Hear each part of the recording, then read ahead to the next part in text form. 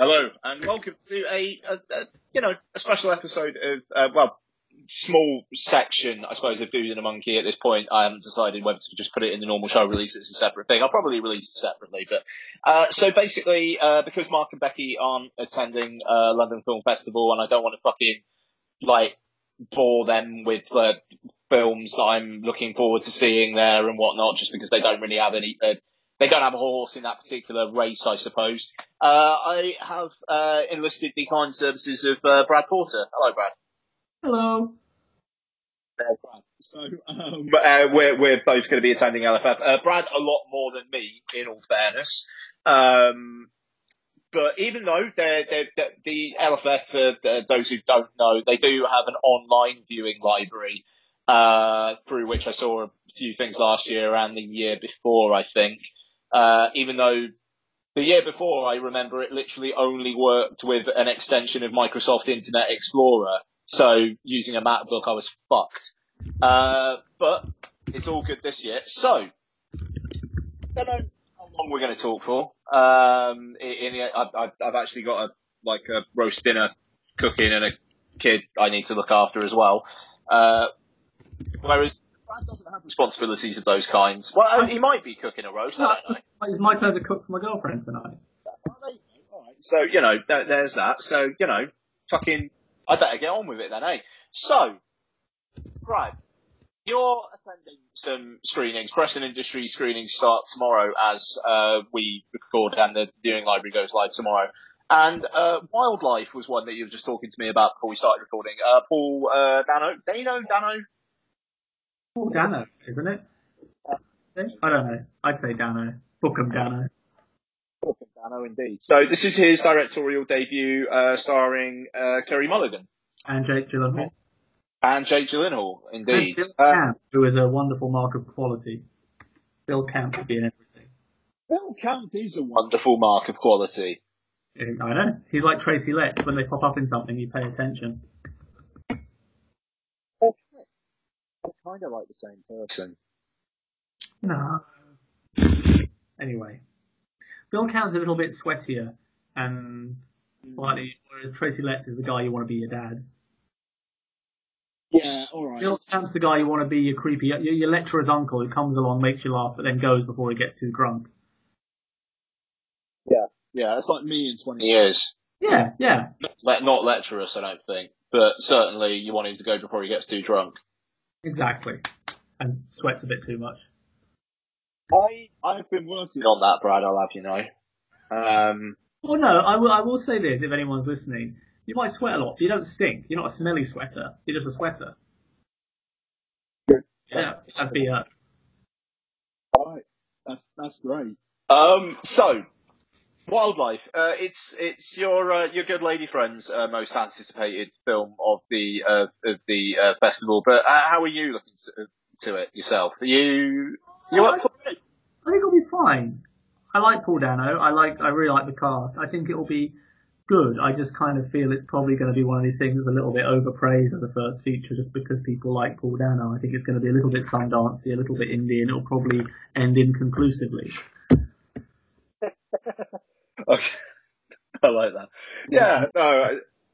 Posted, I think it'll be fine. Yeah, it'll be a nice way to start. I'm a little bit sad that they've started with Wildlife because they normally start with a really nice British film. Like we had Beast last year and A Date for Mad Mary the year before and so forth. 71 a couple of years ago. But, It'll be nice. And then, Shadow is next week, which is the Zhang Yimou. Sorry, that's tomorrow as well. So I think it's going to be fine. I just think the program isn't their best one. Yeah, I mean, I've noticed a common thread on your Twitter feed of films that aren't playing LFF, even though a few were added last week. Yes, so we'll get to that. But I do think there's this feeling that there's always things that aren't showing, but normally you can count the significant films that aren't showing on one hand, and one of them is usually the surprise film. But this year, there's a lot. If you were to do a lineup, a bunch of headliners that were just the films they omitted, it would probably be a more exciting festival. than the one they've got. Yeah, I will say, though, adding those 3 films has made the festival a lot more attractive to me, because they're 3 films that I was really kind of hoping to see.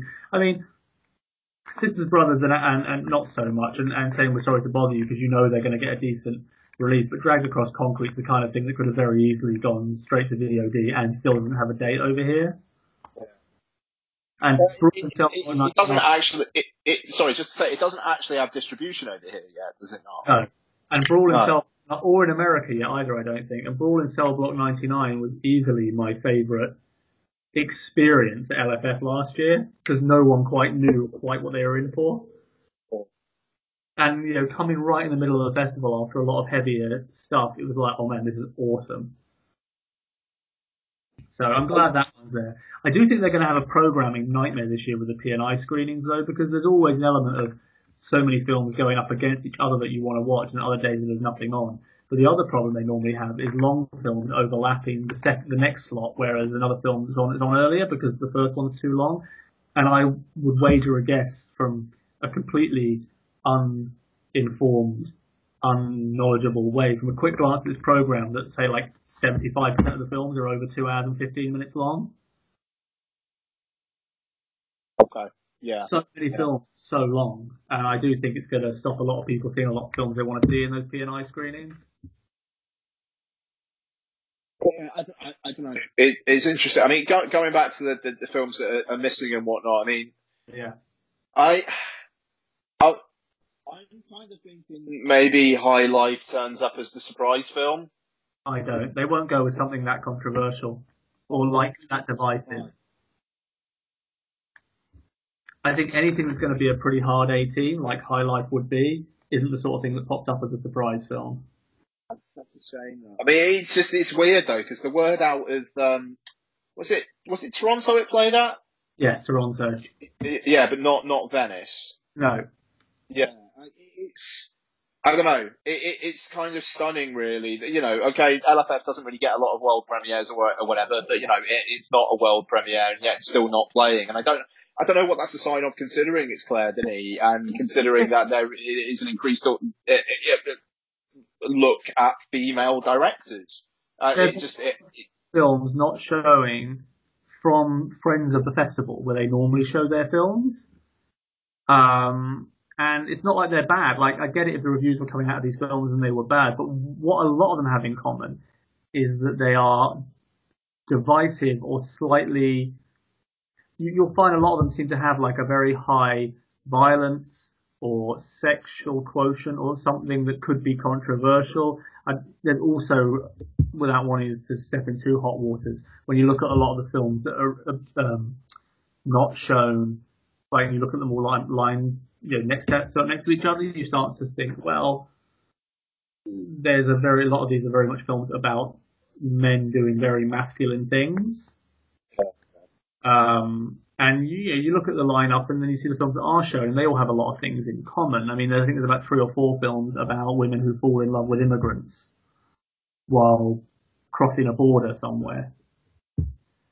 And there's about 5 films about people coming home to see their dying parents. That sounds boring. I mean, so in terms of the big stuff, I suppose. Then, I mean, I'll say that the only film that I bought a ticket for is Suspiria, which I'm concerned about. Yeah. I mean, I will say, when you look at you sit there and think there's 2, I think, very high-profile films directed by female directors that aren't in the lineup. When you look at them, what both of them have in common is that they are both violent and sexually explicit, which is High Life, which does baffle me because it's Claire Denis, and The Nightingale from Jennifer Kent, which won 2 awards at Venice and is the follow-up from a highly anticipated female director, but it's a film about rape revenge in the Aboriginal culture in Australia. And it sounds like they just don't want to piss people off. I don't know. It's interesting because LFF doesn't, if we're being honest, it doesn't really have the kind of the cachet of a lot of other film festivals. So for them to be trying to play it safe and whatnot, it kind of feels weird because with the best possible way, it feels like not a lot of people are really paying attention. Yeah, no, I mean, this is the first year from a new programming team and a new artistic director, Trisha Tuttle, who's always been on the board, and I always think she's quite brilliant. But I do think when you look at this line and see how it's very different from other years, it does very much feel like, I'm not clever enough to pass it, but it does feel like there's a statement trying to be made with this lineup. Trying to be essentially more inclusive and maybe trying to get people who aren't as heavily into films to watch these films and know that they're going to get somewhat safer choices. Exactly, and there's also, I think, it's a combination of safer choices, which I think is worrying, but also what's admirable is, like we're saying, we could show all these films that you're all going to go and see anyway when they come out, or we could put these films in that you're not going to see. But when that's, which is admirable, but when you start looking at it, you realise that Life itself has a headline gala slot when it's apparently a fucking dumpster fire. And you sit there and think, these programming teams do watch the films. And you could argue, oh yeah, but it's a good cast with red carpet, it'll be good press. It's like, well, what about something, Vox Lux, or Boy Erased, or High Life, or what else is there? At Eternity's Gate, or what's the other one I'm thinking of? Even the one, the Xavier Dolan one has not great reviews, but it's better than Life itself. If you want good films that have to John F. Donovan, is that what it's called? Yeah, for those mid-90s, Jonah Hill directing, or Everybody Knows, with an Asghar Farhadi film with Penelope Cruz and Javier Bardem. There are other things. You see the thing, but Life itself, a Sky Cinema distributed ensemble film from the guy who writes Light of Dust, that's got 9% on Rotten Tomatoes. So why is that a gala slot at the London Film Festival? Yeah. Is it one of their thematic galas, or is it just a gala? No, it's just I've got the program in front of me. Hold on, it's just the Royal Bank of Canada gala. Canadian, is it? Yeah, it's just, and when you sit there and think that's showing, but they're not showing Vox Lux, which is a real big omission. And I also think will probably be too controversial to be a surprise film, but I wouldn't put it past them. Vox Lux has kind of come out of nowhere, in all fairness, though, which it probably shouldn't have. But I've been looking forward, because I liked Childhood of a Leader, and when they announced it originally, I know it probably didn't to. All I'm saying is, Brad, I know it probably didn't to you because of Childhood of a Leader and whatnot. But it does feel like a film that until a few weeks back didn't really have a lot of heat. Fuck Neon picked it up and it said, actually, yeah, we are going to release it. Yeah, but what is it might not to a lot of people, but to a programmers at a film festival, it shouldn't have been a surprise. Well, that's completely a fair comment. But then if you look when they booked it.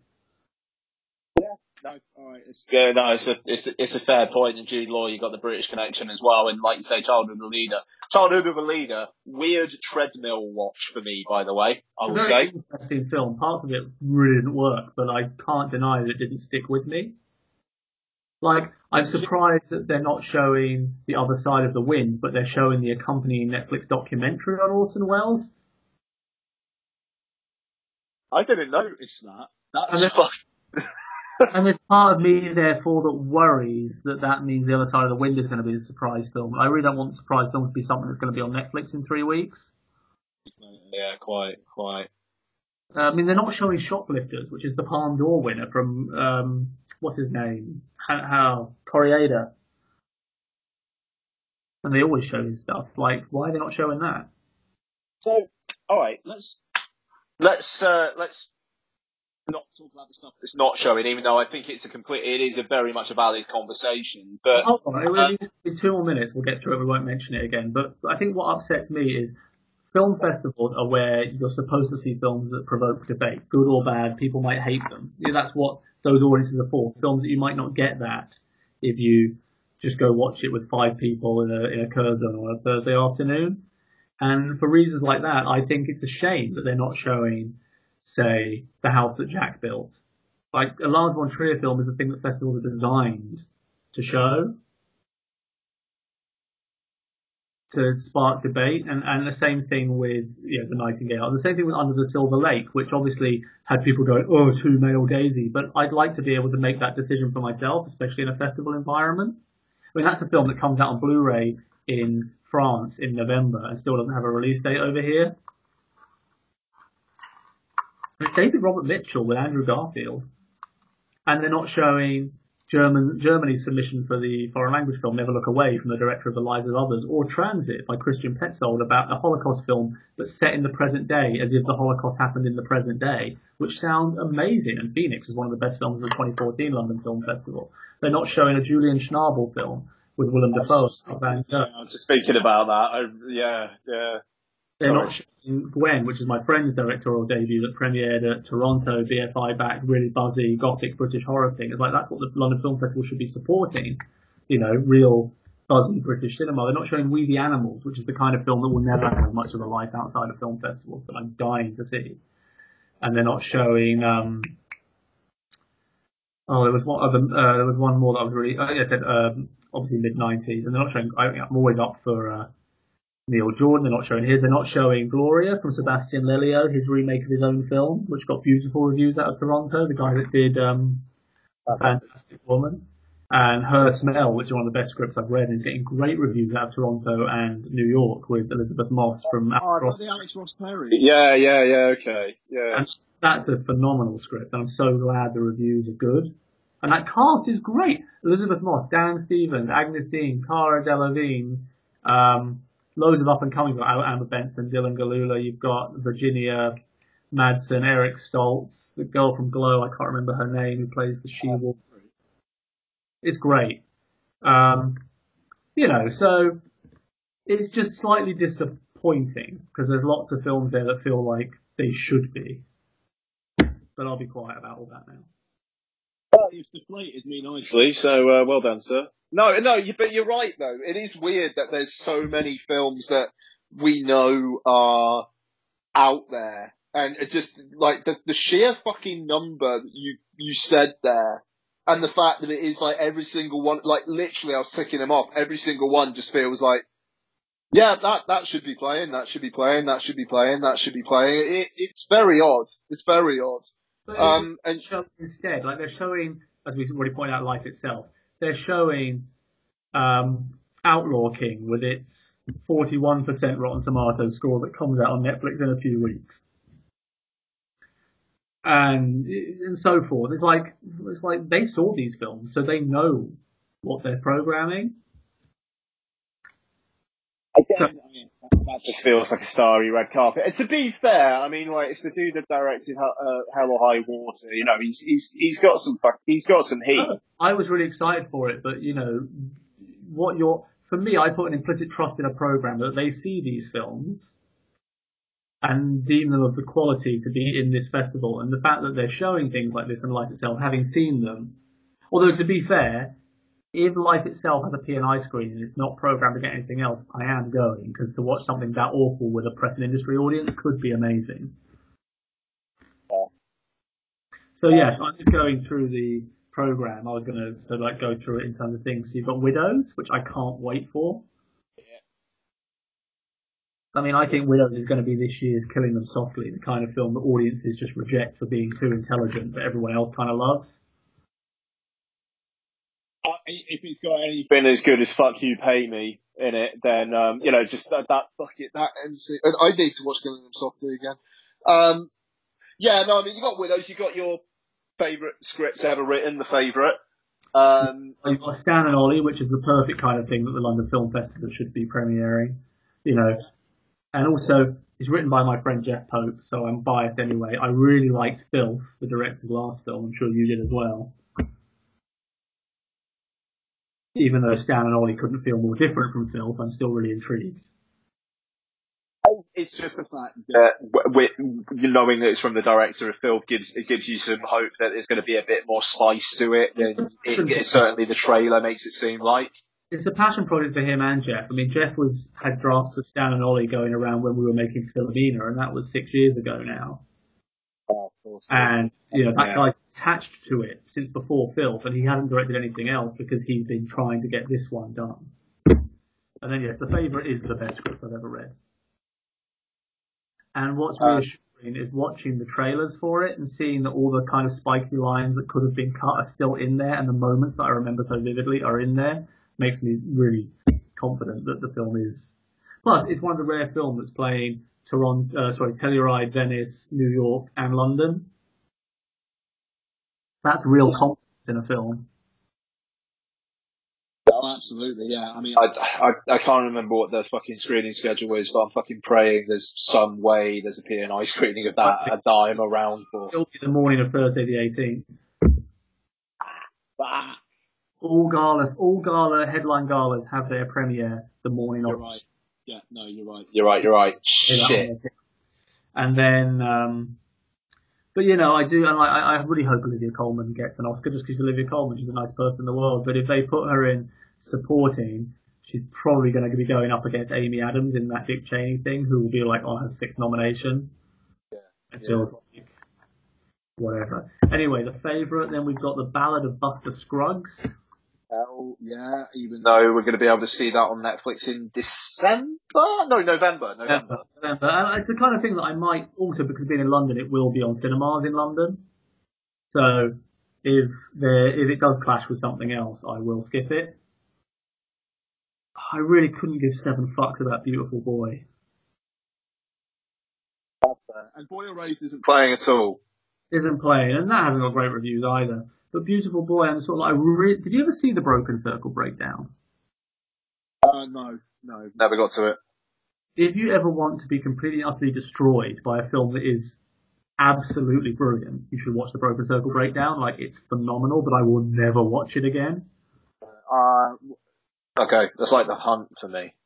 Well, this will destroy you more than The Hunt. But but it's beautiful. It's stunning. It's a masterpiece. So I was kind of excited as that director. So I looked at the trailers and then I read the reviews of this one, and I'm sort of like, I'm sure the performances are good, but I just can't be bothered. I have problems with films about drug abuse and drug addiction anyway. I always feel that no matter how much they try and show you how horrible the effects of drugs are, they also go some way towards glamorizing it, and it just pisses me off, and I just don't think it should be allowed. I'm getting Beautiful Boy Erased, and Ben is Back very conflated in my mind. Ben is Back is the one I want to see the most because I don't think Peter Hedges has made a bad film. Is that the one with Julia Roberts in it as well? Yeah, and Down in Real Life, Pieces of April, Odd Life of Timothy Green. I kind of love them all. I think the guy's a good director. Yeah. I know. It's like Boy Erased I'm interested in because of Joel Edgerton, but that's kind of about it. So Beautiful Boy, I'm sure it's going. All the Timothée Chalamet idiot fans are going to say it's the best film ever, regardless. So there's that. But I don't know. It's like no, I would. You know how like if you want to put smoking in a film, you have to go through a permit, and you can't get that permit unless you can prove that showing smoking on screen is unavoidable. Yeah. I feel like this would get it for drugs because obviously I feel like drug addiction, but I do think they should introduce that with drug use in films. I mean, weed is fine, but heroin, cocaine, anything else, you shouldn't be able to show that in a film unless you can prove the film wouldn't work without it. Considering smoking is legal, yeah, it's illegal to show it unless you've got the permit. Why is sort of mixes which are illegal allowed to show unless they have narrative function? Isn't that because like secondhand smoke, because it can actually have a detrimental effect to those around, whereas that's the argument. They use the smoking ban as their argument, but it's also because same way as you aren't allowed to advertise cigarettes anymore, they've said that putting cigarette smoking in a film is a form of advertisement for cigarettes. That feels like a very 30, 40 years ago approach to how much cinema can actually affect a fucking young mind. Maybe, but I don't have a problem with it because smoking's fucking stupid, and to me, I mean, yes, it is. But I don't know. Anyway, I don't think many. Anyway, yeah. Minutes of Patrick Melrose and was like, I don't need to see this shit. There's things out there that don't have people shooting heroin every 5 minutes. Okay, Can You Ever Forgive Me? I think looks fantastic, and I've heard it's fantastic, and I'm all up for any role that might get Richard E. Grant an Oscar nomination. Yes. Especially as he's playing an alcoholic failed actor. Like, it feels like it's Wisdom grown up. section. And then Colette, which again is right up, is my kind of crack. Period dramas with Keira Knightley might be one of my favourite things in the world. Cool. I think it's a really interesting story. It's going to be interesting watching that and The Wife in close proximity, which are very, very similar stories. Is the wife playing LFF? No, The Wife just comes out on Friday. Oh, wait, does it really? Yeah. Oh, shit. Yeah. Oh, Pitch House. Okay, so it's probably not going to play around here then. Great. Oh yeah, but I don't know, I can't wait. And Colette, like, I like Dominic West. I love Keira Knightley. I watched Westmoreland. I didn't care much for Still Alice, but I like their other work. And it's my kind of film. That's fair. The Front Runner. When are people going to stop giving Jason Reitman money to make films that lose money? Alright, let's not. There's a can of worms right there that I'm not going to open because we don't have the time. Well, the only film of Jason Reitman's, I mean, I am biased, the only film of Jason Reitman's that I've ever enjoyed is probably his least successful, which was Labor Day. But, you know, he keeps making and there's no way the Front Runner's going to make money. You know, it's been released 5 days before, Fantastic Beasts 2. What was the budget on it, though? There's no way it was less than 30 million. I was going to say, if it was like 20 million or something like that, it'd probably be alright. Anyway, we won't get into it, but it just sits there and thinks, like, after Men, Women and Children, Tully, and then The Front Runner, and obviously Labor Day before that, they're all films that have underperformed. It does. I will say with Jason Reitman, regardless of the quality of his films, the box office performance of his last few does make it kind of weird to me that he's still able to actually make the amount of films that he seems to be able to make, which seems to be his films. Like the fact he hasn't had to acquiesce at all. Yeah, you know what? It's nepotism. He's Hollywood royalty, but he's also a very milquetoast, middle-of-the-road director who doesn't seem to have any balls. They're all very weak and they pull their punches far too much. I don't know, man. Those last 15 minutes of Tully, those are some fucking balls. Yeah, there was some balls that pretty much said, no, your woman's going to be fine, but as a man who just sits there playing video games the whole time, you'll be okay dealing with her. Don't worry. I really hated that film. We've been through Life Itself. We've been through Outlaw King. Every time I look at that picture of Rosamund Pike in A Private War, I just laugh.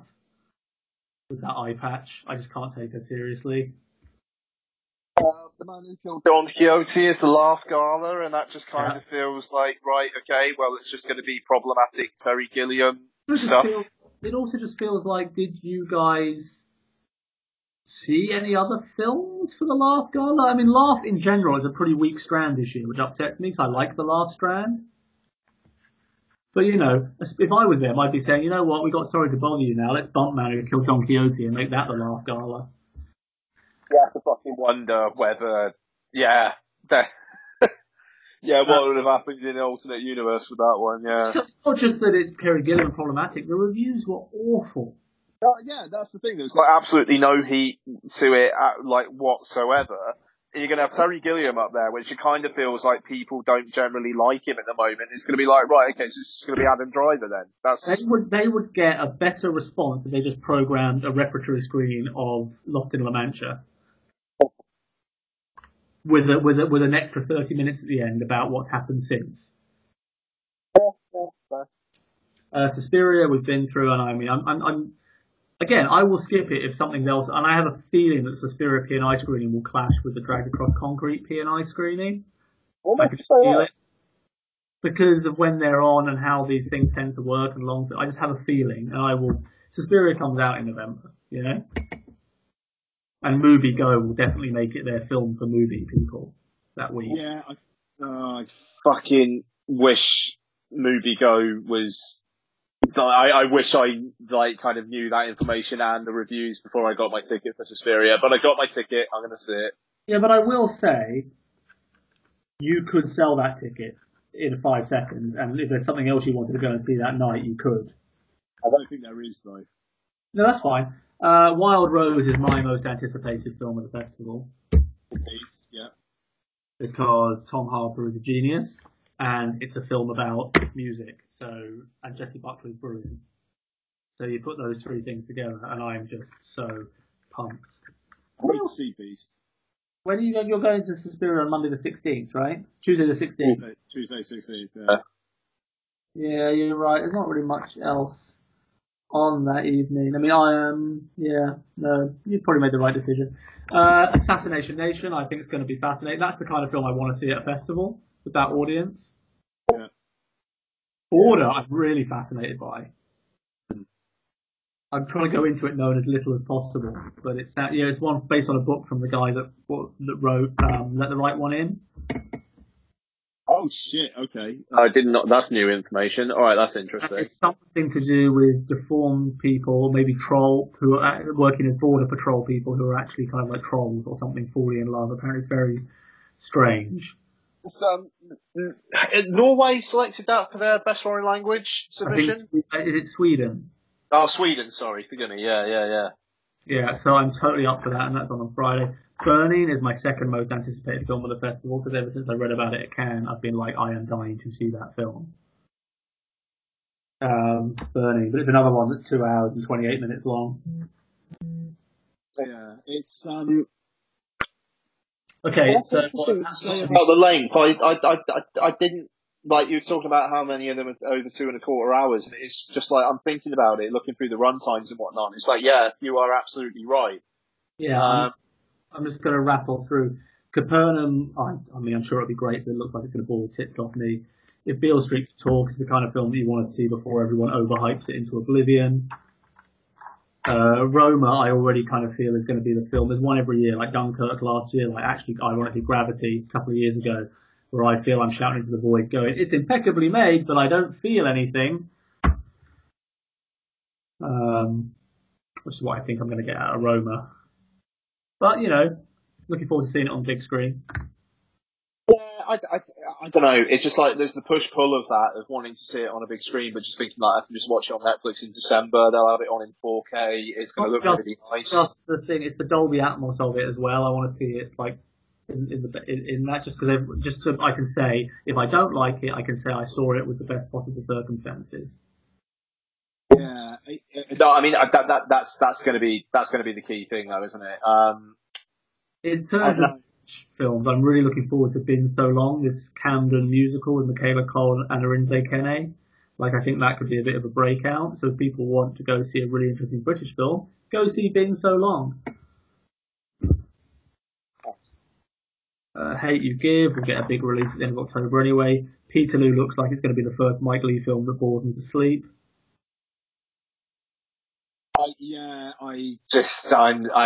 have nothing for Peterloo, which it feels really bad, but I don't need it. Yeah, I mean, I can't wait Out of Blue because I think The Falling is brilliant, even though 30 odd people walked out of the festival all those years ago, and the reviews for Out of Blue are saying it's a masterpiece or a fucking dumpster fire, which makes me want to see it more. I think Carol Morley's a genius. Little Drummer Girl is going to be beautiful. It's part Channel Woot, but it'll be on TV 2 weeks later in the UK. Rafiki, that Kenyan one that's just finally being allowed to be screened for a week in Kenya about the 2 lesbian girls in Kenya that's banned. Yeah, that's right. Yeah. Sort of thing you want to see at a festival. Birds of Passage. I don't get Peter Strickland, and Ben Wheatley's overrated. Destroyer, I think, is going to be underwhelming. Sunset. The Wheatley's playing on BBC over Christmas as well. Tells you everything you need to know. Old Man and the Gun is exactly the kind of thing I want to see at the festival, like Lucky last year, like a 90-minute film about old people being sweet.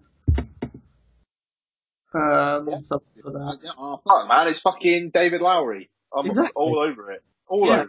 Sunset sounds like the guy that made Son of Saul just disappeared up his own anal cavity. Ray and Liz, I want to see. Holiday sounds like it's going to be rough going. This one that has a very graphic rape scene in, but people are still saying it's brilliant. But I guarantee you if that film was made by a man, no one would be recommending it, even if it's exactly the same. Dead Pigs sounds brilliant. Yeah, there's loads. I'm just trying to think if there's one other thing that's maybe not in the big lineup that I would say, oh, here's something I think you should look out for. Do you have anything like that? I think you mentioned Chained for Life earlier on, but that sounds really fucking interesting. Actually, we mentioned, I mentioned before we started recording when the screaming stops the Bros documentary. which I know Ben, formerly of Mondo Movie, saw at Fantastic Fest this weekend and was very, very pleased with it. Said it's going to be one of the great rock docs in future years. So yeah. Why the fuck not? I've seen Support the Girls. That's brilliant. If anyone wants to go see Support the Girls, they really should. The Andrew Wachowski film. Yeah, Regina King's getting some good word for that, isn't she? Fucking fair play. Benjamin, Simon Amstel's new film I'm hearing good things about. And there's one, I'm trying to find one that I'm really, really pumped for. I mean, obviously I'm up for anything Guy Madden does, and I'm really, if I can find the time, which I probably won't, to watch that 8-hour film, The Floor, from Argentina, that sounds amazing. But it's 8 hours, so God, doubt that's going to happen. I was really hoping that was going to be on the viewing library, actually. It kind of feels like the perfect thing that should be. Yeah, Thunder Road, that's the one. Have you heard about this? Yeah. Okay. Yeah. Who's basically been an amazing inspirational force all over on Twitter. His debut film that won South by Southwest's Best Picture Prize, whatever it's called. I'm really, really pumped for that. And I just like, that's the kind of shit I want to see. There's also, obviously Mandy's going to be great, but it comes out soon, and Lords of Chaos will be great. Ash's Purest White, because I think, what's his name, Ji Zhang-Kei is just phenomenal.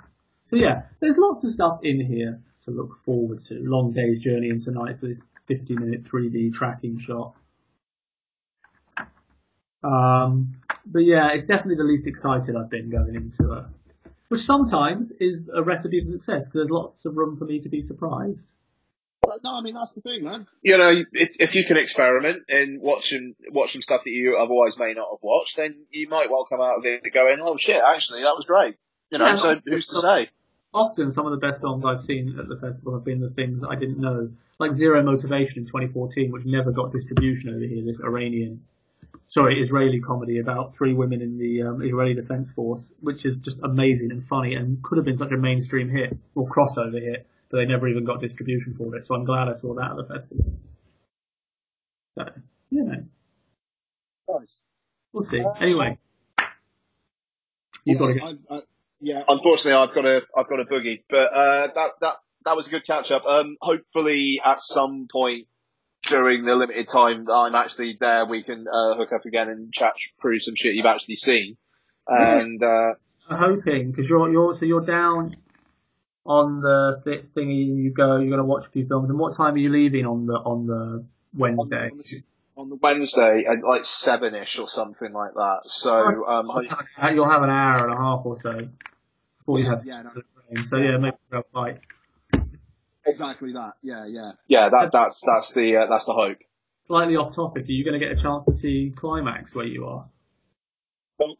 Not going anywhere fucking. Bristol's the nearest, and God knows I can't fucking mosey on over to Bristol whenever the fuck I want these days. So I end up coming though. I think it's the kind of film that might actually expand a little bit. I think it's going to do quite well. It was.